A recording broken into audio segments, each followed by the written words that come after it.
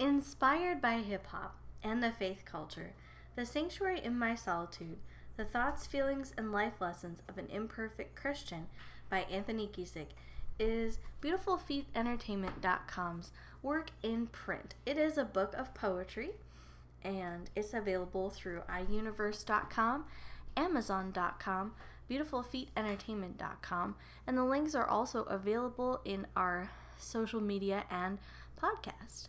So please consider The Sanctuary of My Solitude if you're looking for a next great read. Thank you so much. This is the Beautiful Feet Podcast, a partnership with BeautifulFeetEntertainment.com. Follow us on social media at Beautiful Feet Entertainment and enjoy the show.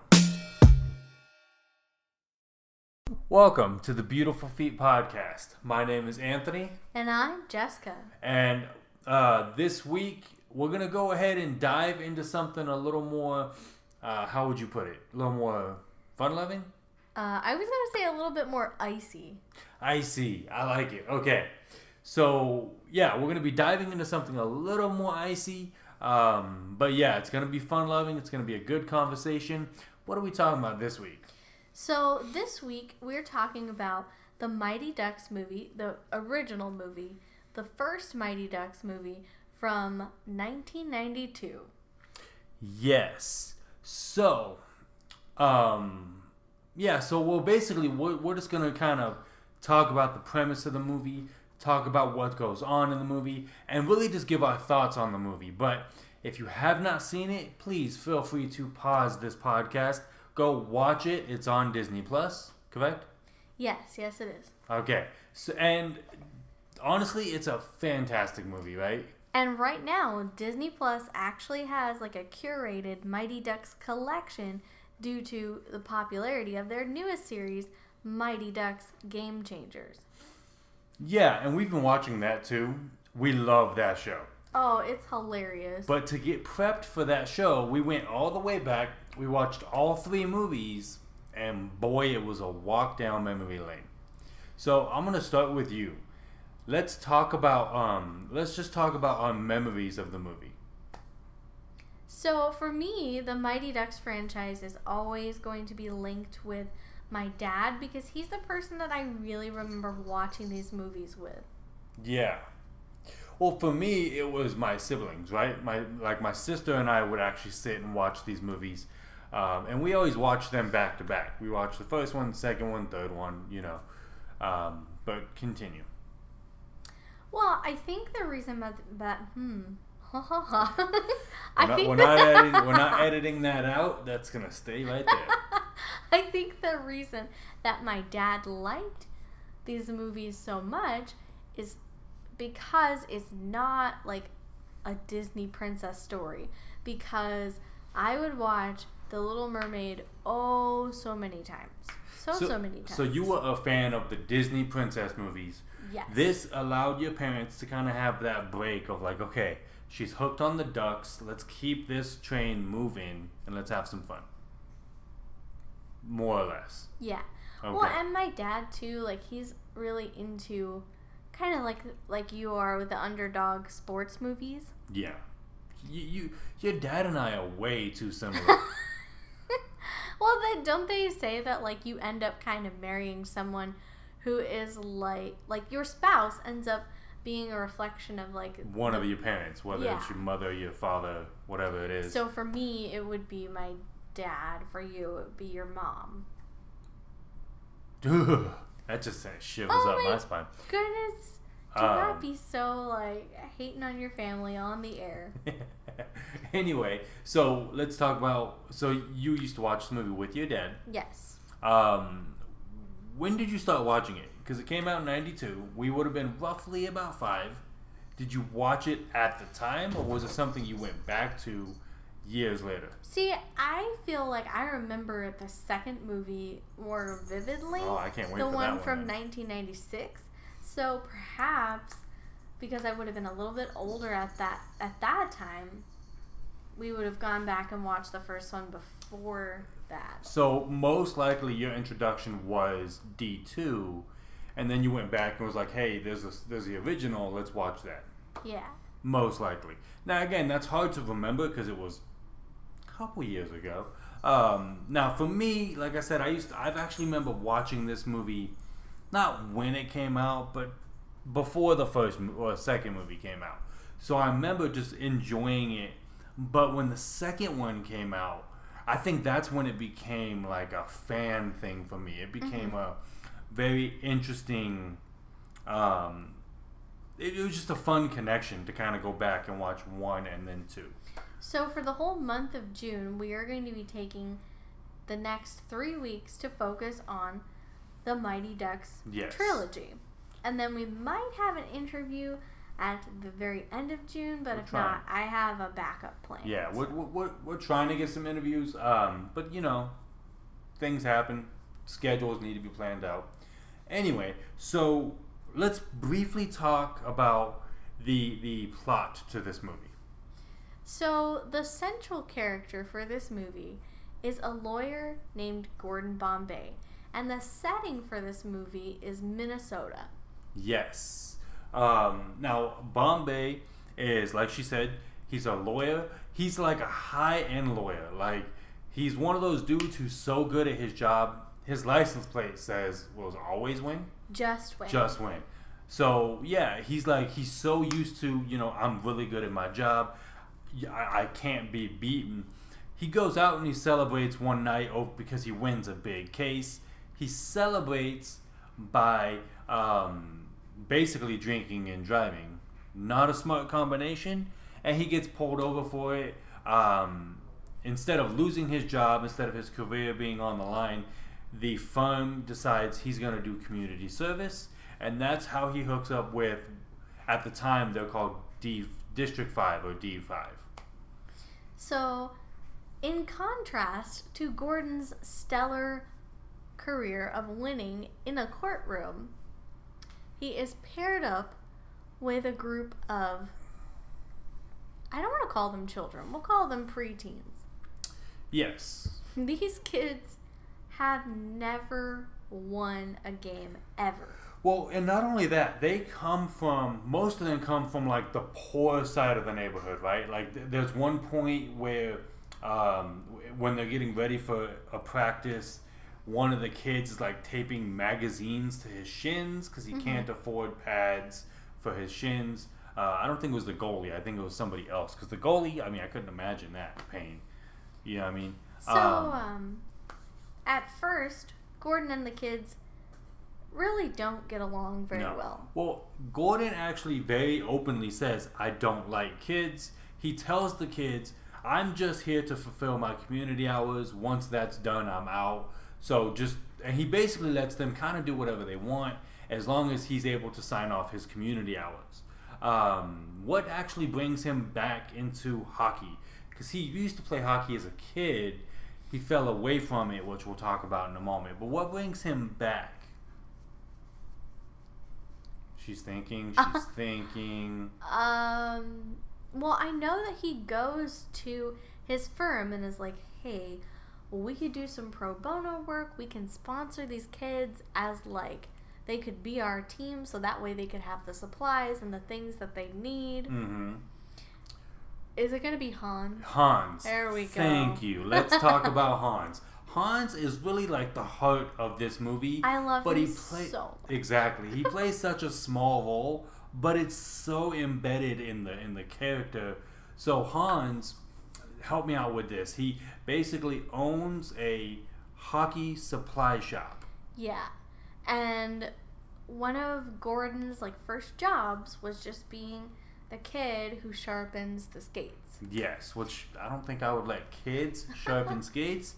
I don't know. I've never done it before. So, and they became real good friends.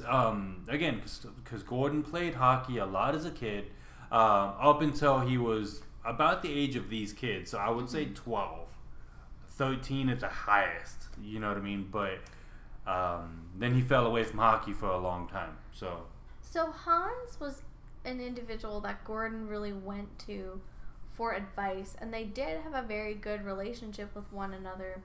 And I think it's his intervention like just talking with Gordon, that really helps Charlie and his friends to be able to all benefit from that. Keep in mind, Charlie is the main character. Like he's the main child in the movie. Yes, played by Joshua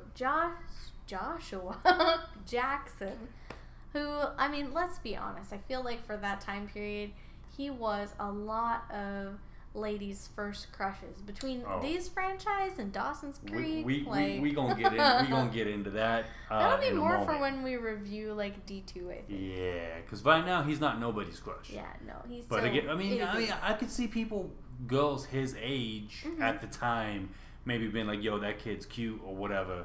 I don't know. I thought he was the coolest person on the ice. He was, and wow, that's quite the pun. Coolest person on the ice, huh? He was the character that like everybody wanted to be him. So when you acted out the movie, everyone's like, "No, I'm gonna be Charlie." Didn't nobody want to be like anyone else? Well, of course, because Charlie is team captain. Well, yeah, he gets that title later. But yeah, so and Charlie actually reminds Gordon a lot of Gordon as a kid. That's why they kind of bond, right? So basically, through the intervention of Hans, through the relationship with Charlie and the relationship he's building with his team, Gordon starts to fall in love with hockey all over again and actually enjoy coaching, right? But he teaches them a very valuable lesson, okay? That lesson is basically, let's have fun. Let's make hockey fun. And that is the juxtaposition of that is the other team, like the other main team of this movie is the Hawks. And their coach, even he was the coach when Gordon was a kid, is very like, you win, that's all you need to do. You don't need to have fun. This is a competition. You're supposed to win. And he's very harsh. Well, and Gordon also, like with the Ducks, they have this overarching theme that you're going to see in all three movies is that the Ducks fly together. Yes. So this concept of like, okay, this is your team. Like, these are the people that you're going to be protecting out there on the ice. Yes. Well, and what I loved about it is, okay, when the movie first starts and they're District 5, they're really a mismatched team. They all come from different parts of the same area. They really don't belong. They don't seem like they belong together. But because of Gordon's concept of Ducks fly together and building confidence in each other, they become a cohesive team that you see through all three movies. And this movie seemed like a realistic point of view of coaching. Keep in mind, I've never coached. I have been a teacher before, and it's got some similarities to that. So I enjoyed that. Now, what I really want to dive into, besides your crush on Joshua Jackson, I admitted that he was a lot of other people's crushes too. It's not just me. It's not just you. And like, you know what? And like seeing him like later on in the movies when he is an adult, I'm like, I can understand why people had a crush on him. He was a good-looking dude. So the other thing you would like to talk about. Let's talk about how this transitioned from a movie almost into real life. Okay, so let's see where she goes with this. I'm trying to figure out like how to phrase this, but like before this movie, Anaheim did not have a hockey team. But because of the success of this movie, Anaheim, the city in California, got a hockey team out of it. The Mighty Ducks. Or now it's just the Anaheim Ducks since 2005. Yeah. And Anthony and I, like, we've actually gone to Anaheim, obviously, because, like, that's where Disneyland is. And part of my family's from there. And part of your family is from there, but, I mean, like, Disney. So when you fly in to Orange County, you get off the plane, there is literally like a Mighty Ducks style bar in the airport. Yeah. So I didn't realize this as a kid. Like, I knew the movie, they were called the Mighty Ducks. I knew in real life there was a team called the Mighty Ducks. I didn't put it together that the movie influenced the name of the team. I thought it was the other way around. I thought the name of the team was picked for the movie. So it's kind of like a which came first, the chicken or the egg sort of thing? And then I dove into this as we were watching the movies. Oh my goodness. You went on a deep dive. Like, so much so that when I would pull up Google, like, I would see ads for Charlie Conway's hockey jersey. Yes, I almost bought it. It was like $15. Anyway, so... Maybe for your birthday. Yeah.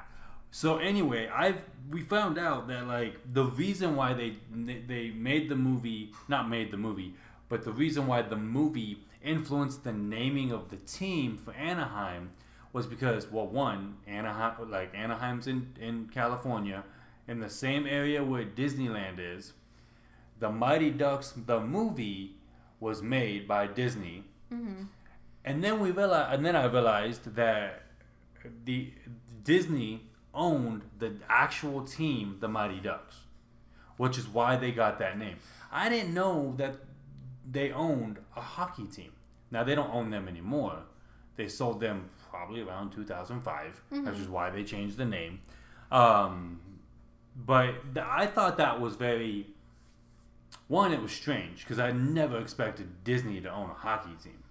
Well, I feel like a lot of affluent companies also are like, hey, we have sports affiliates. Well, not only that, any business that's really as successful as Disney, they have their hands in a lot of different businesses that you may never know about, because that's where a lot of the revenue is going to come from. Mm-hmm. So it makes sense now that I think about it, but as a kid, I thought it was just a coincidence, because nobody thinks about that when they're 10. Mm-hmm. You know. So yeah, I thought that was pretty interesting.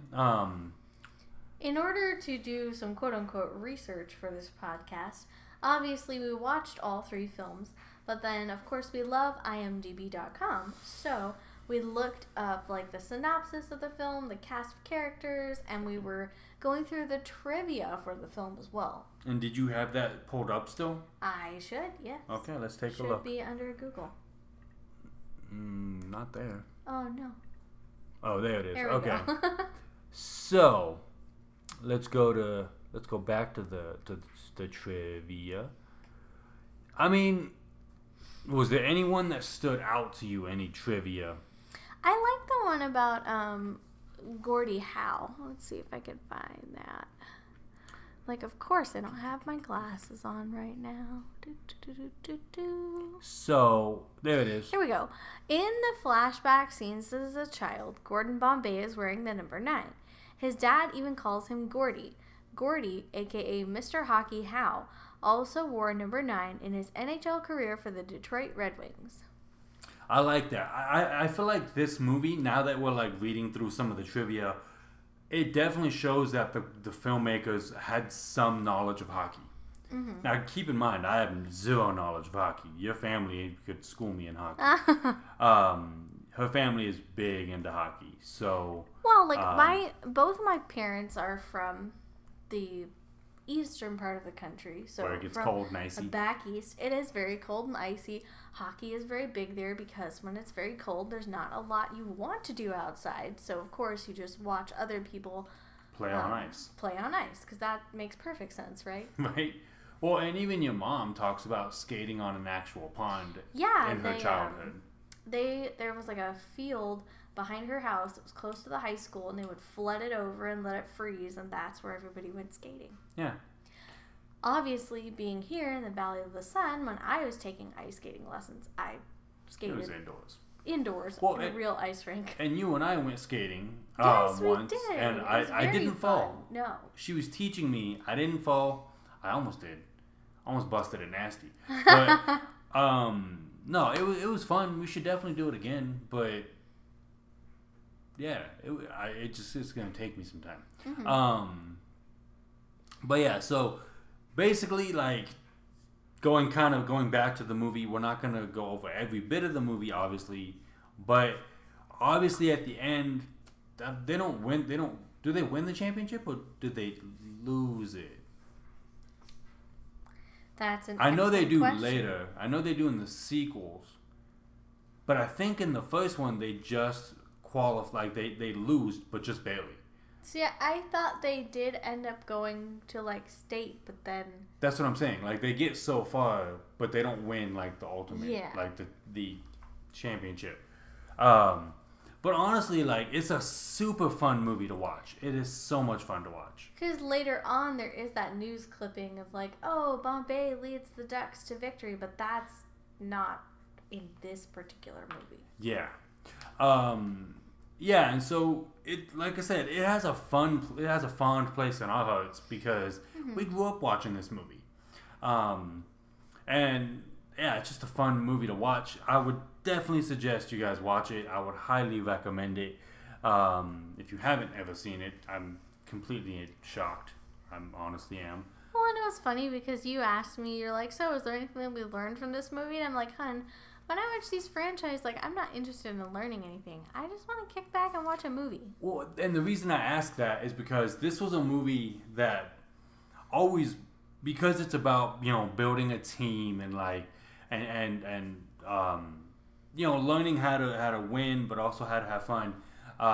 You see these characters bond, and I've always wanted that kind of team bonding, but I never really got it because I never played team sports.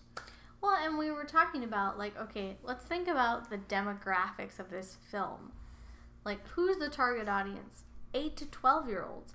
What lessons are they kind of learning and picking up? Like, how to work as a team, how to work together, like that cohesiveness of a unit. So it's extremely relevant to the audience.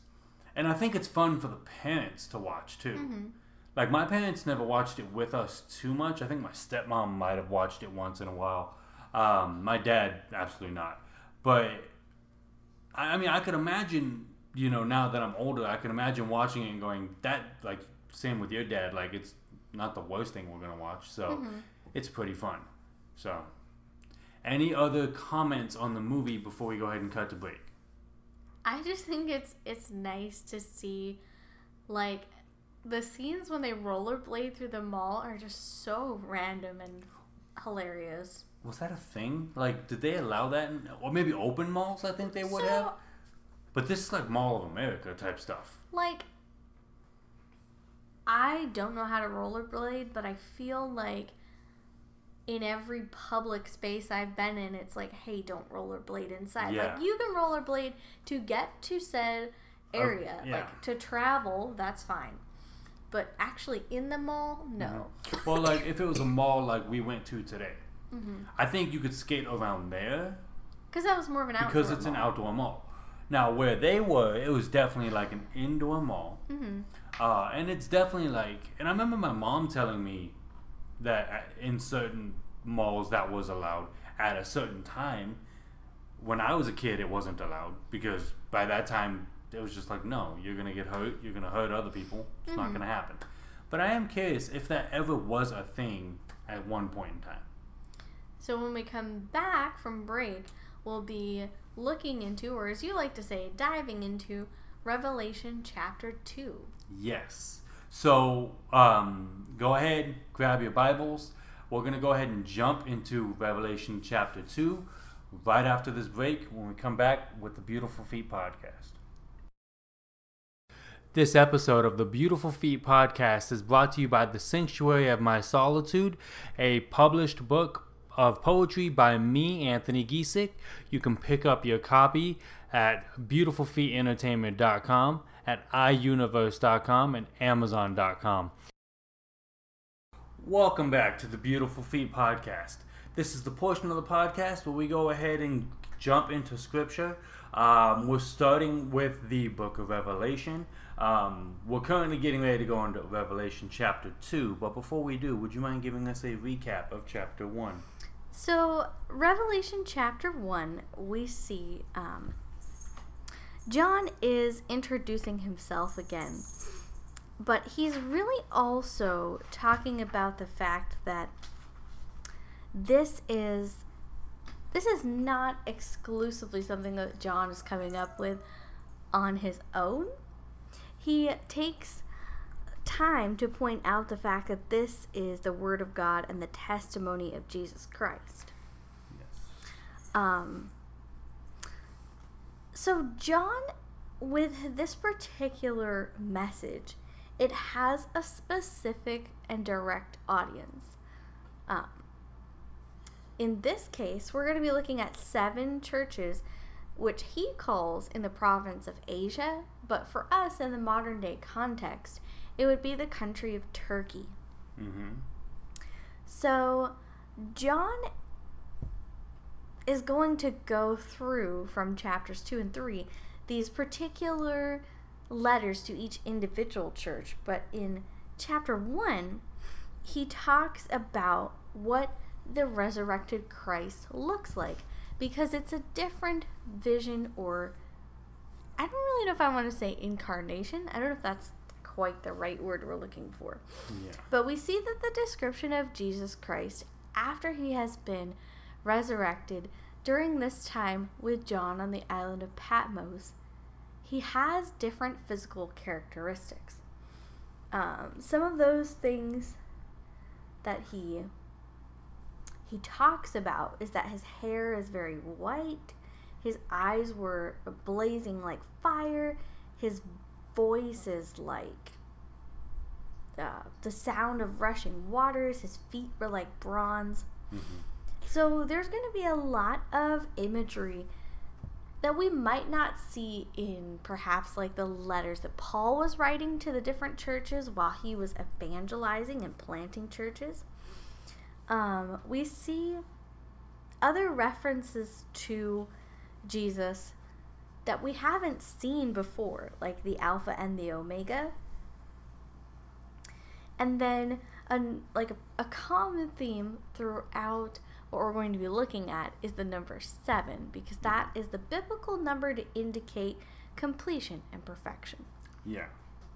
Now, you were mentioning the difference of appearance for Jesus, and I think that's important to remember, especially like his voice being the sound of rushing waters, and I believe they said something about a double-edged sword like coming out of his mouth, which shows justice. I think is how that worked out. That's important when it comes to chapter 2. Because chapter 2, he's going to start talking to the individual churches, and he kind of breaks up the conversation into 2 different things. He's like, here's the things you're doing really well. Here's the things where you're not doing so well. Well, and I feel like it echoes the modern day sentiment of the sandwich compliment, or the sandwich conversation, like business model. So the first piece of bread is a compliment, the meat or inner part of the sandwich is the criticism, and then you also end with another piece of bread, which is a closing compliment. So, and that's what he's going to do. So in chapter 2, that's basically all of chapter 2. We're only going to talk about 4 churches of the 7. Yes. So that means chapter 3 will continue that conversation. But like I said, it's important to remember that Jesus is speaking from an area of authority. So again, the voice, the authority in his voice, like all of this is extremely important. Do we want to break down like each individual church? Yeah, let's get started off with the very first church that we're going to be looking at, which is Ephesus. Ephesus. So in order to kind of do this and to kind of go through this, I have a study Bible that I used, and again, it's it gives you notes that are created by scholars and people who really studied this scripture, which is I think was perfect for this book, because we wouldn't have caught a lot of the stuff, if it was just me reading it. I don't think I would have caught it. So let's give you some background first. Again, we're in Asia Minor, which is modern day Turkey, where Ephesus is the capital of Asia Minor. It's actually the center of land and sea trade. So that's where a lot of this would happen. And this is actually the same Ephesus that Paul wrote to when he wrote the book of Ephesians.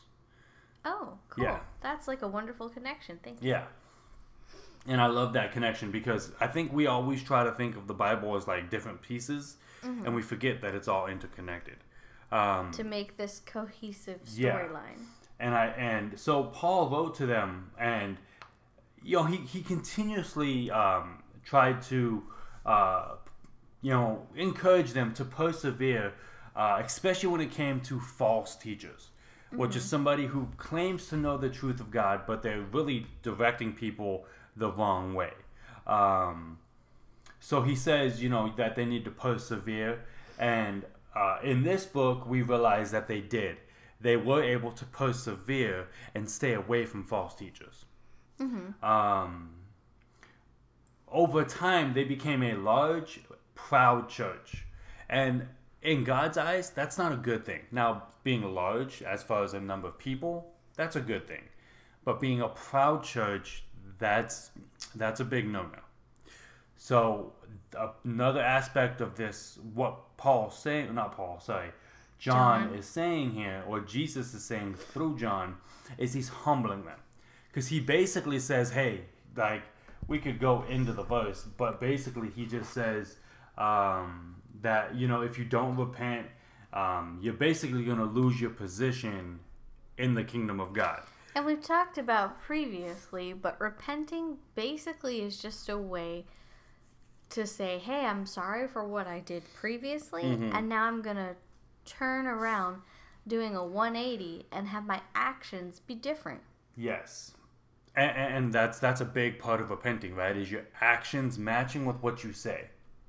And this is what they're being asked to do.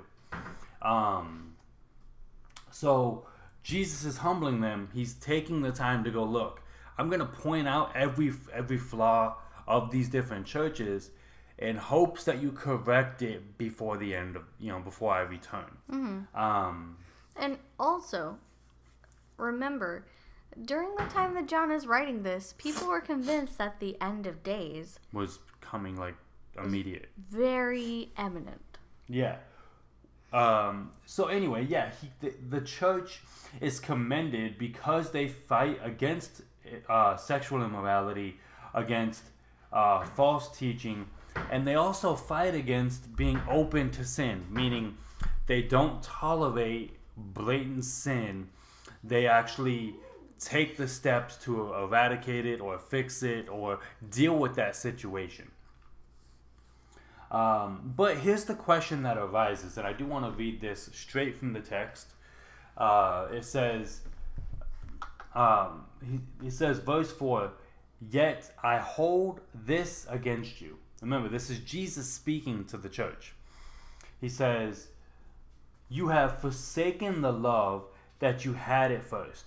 Consider how far you have fallen. Repent and do the things you did first. If you do not repent, I will come to you and remove your lampstand from its place." So what is he saying here? Is he saying, look, you're doing a lot of churchy things, but your heart is not actually connected to God. You've lost. Another way to say it is you've lost your first love. You've lost your enthusiasm for God. So the actions are good, but maybe the intent or motivation is where the trouble lies. Yeah. And to be honest with you, I think that's where I know that's where it hits me a lot of times, is I'm still working in ministry or performing those tasks, but is my heart in it? And so Jesus is basically saying, look, turn back to the way you were and repent from that behavior. So that's basically, oh no, I'm sorry. And then he says, he does say when they repent that they will, receive a reward. Do you remember what that reward was? So the reward for the church in Ephesus says that to the one who is victorious, I will give the right to eat from the tree of life, which is in the paradise of God. That's Revelation verse 7. Yeah, so basically, and that's what's going to happen, right? God is going to sit there and speak to the churches and say, here's what you're doing really well. Here's what we need to improve on. If I don't see improvement, here's the penalty. If I do see the improvement, or if you do repent, here's going to be the reward at the end. So again, like you said, that very sandwich model. Let's go to the next church. So the next church is the church in Smyrna, starting at verse 8. Mm-hmm. Now, there's not a go lot ahead. really about this church. It only goes from verse 8 to 11. Yeah. So, again, going into my research, this is called the Port of Asia because of their harbors that they had. This is basically an area not surrounded by water, but with a lot of water, so they had a very good harboring system. Now, they were actually forced to, or it was realized that persecution and suffering was inevitable in their area because of so many people being against the church. And again, I think, we've read about this throughout Acts, where as they're trying to spread the truth of the gospel, they're seeing or experiencing opposition.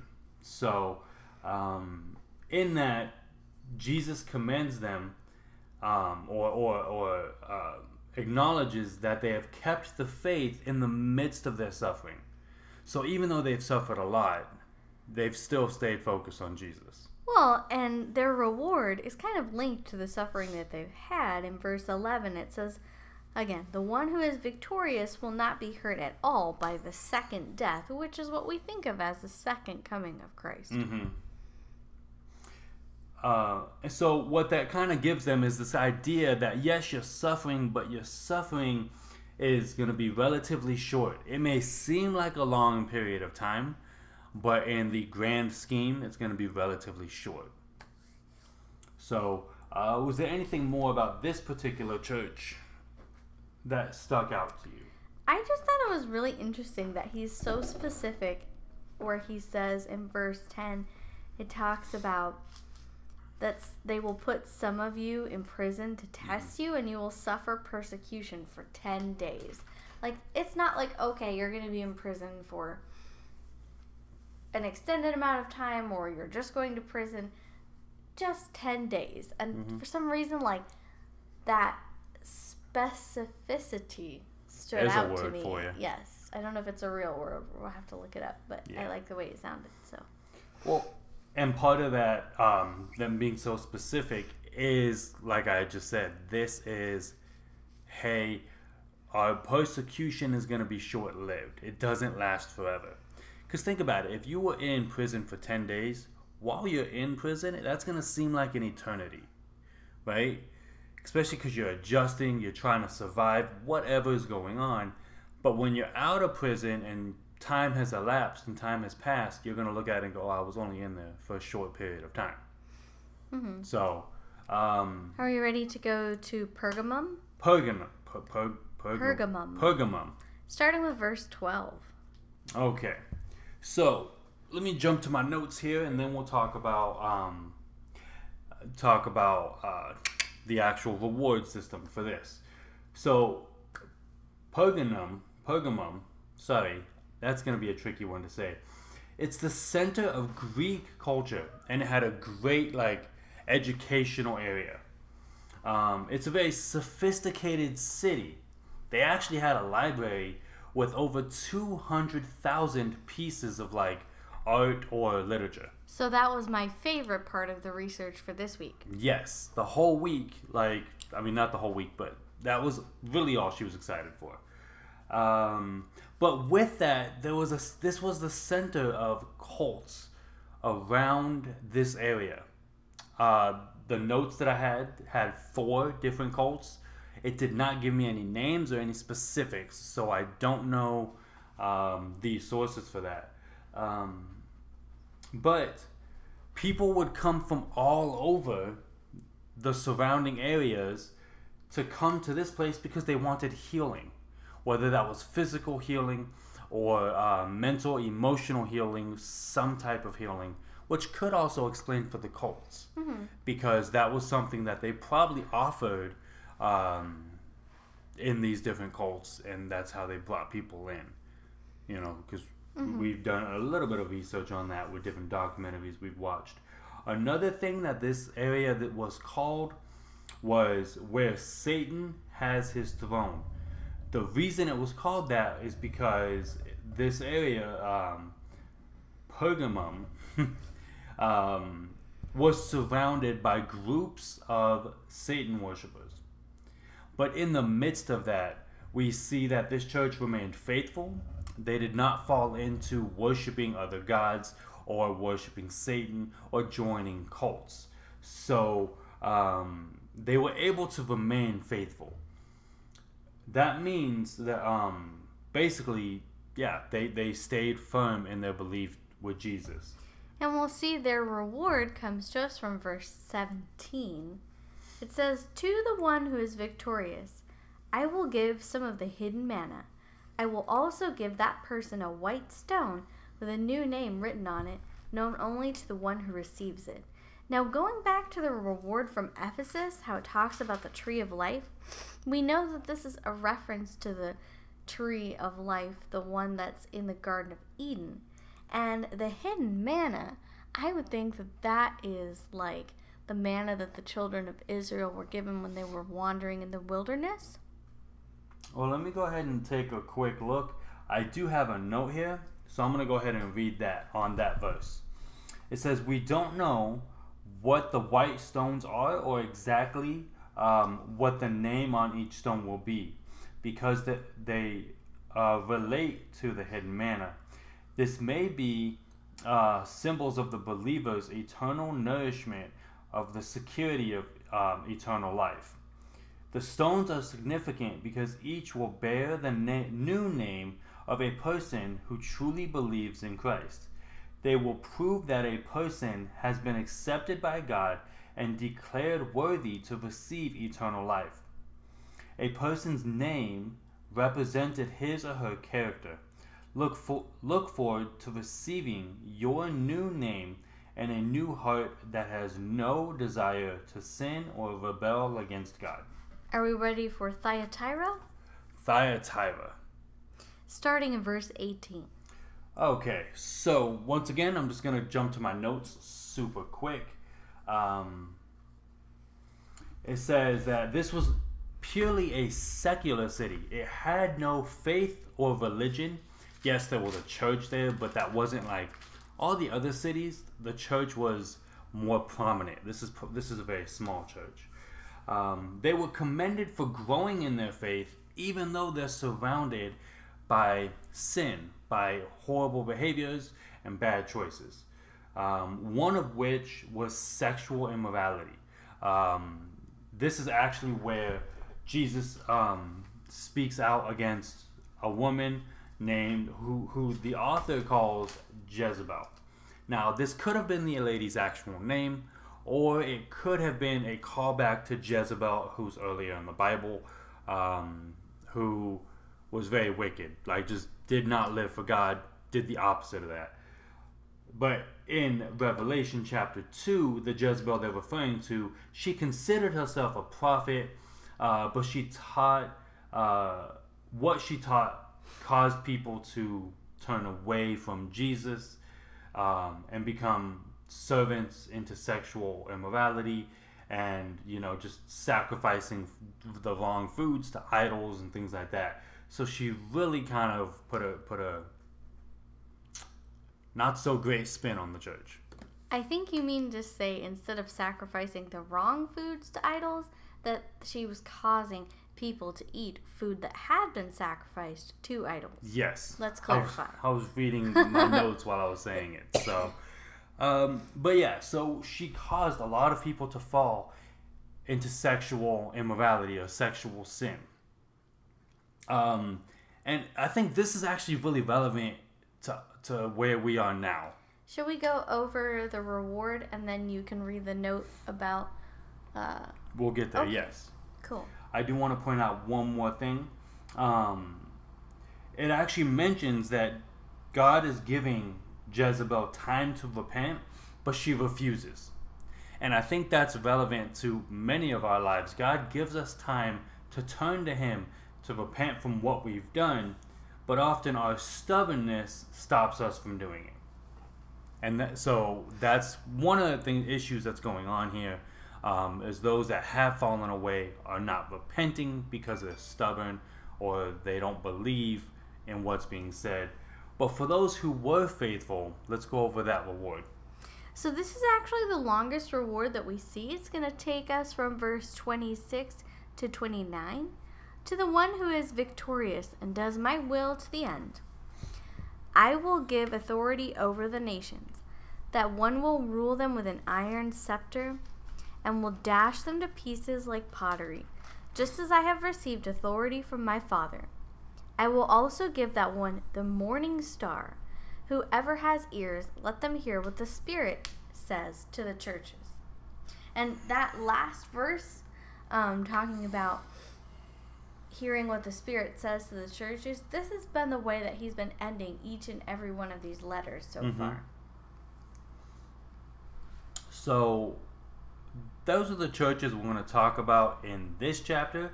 Chapter 3 is going to go through the remaining churches. Yes, we'll look at Sardis, Philadelphia, and Laodicea. Yeah, so we're not done with this conversation, but there is one thing that I really wanted to kind of put my finger on. We're going to go all the way back to verse 6. So that means we're talking about the Ephesus once again. He says one of the things in verse 6, he says, but you have this in your favor. So he's not talking about correction anymore. He's once again going back to, here's something you're doing really well. You hate the practices of the Nicolaitans, I think is how you say it, which I also hate. Now, this sounds like a strong statement, but listen to what it says. It says, you hate the practices of these people. And a further note will, let us know that they were into some really depraved, really some crazy stuff. But I want to read the note on verse 6. It says, through John, Jesus commended the church in Ephesus for hating the wicked practices of these people. Note, they did not hate the people, just the sinful practices.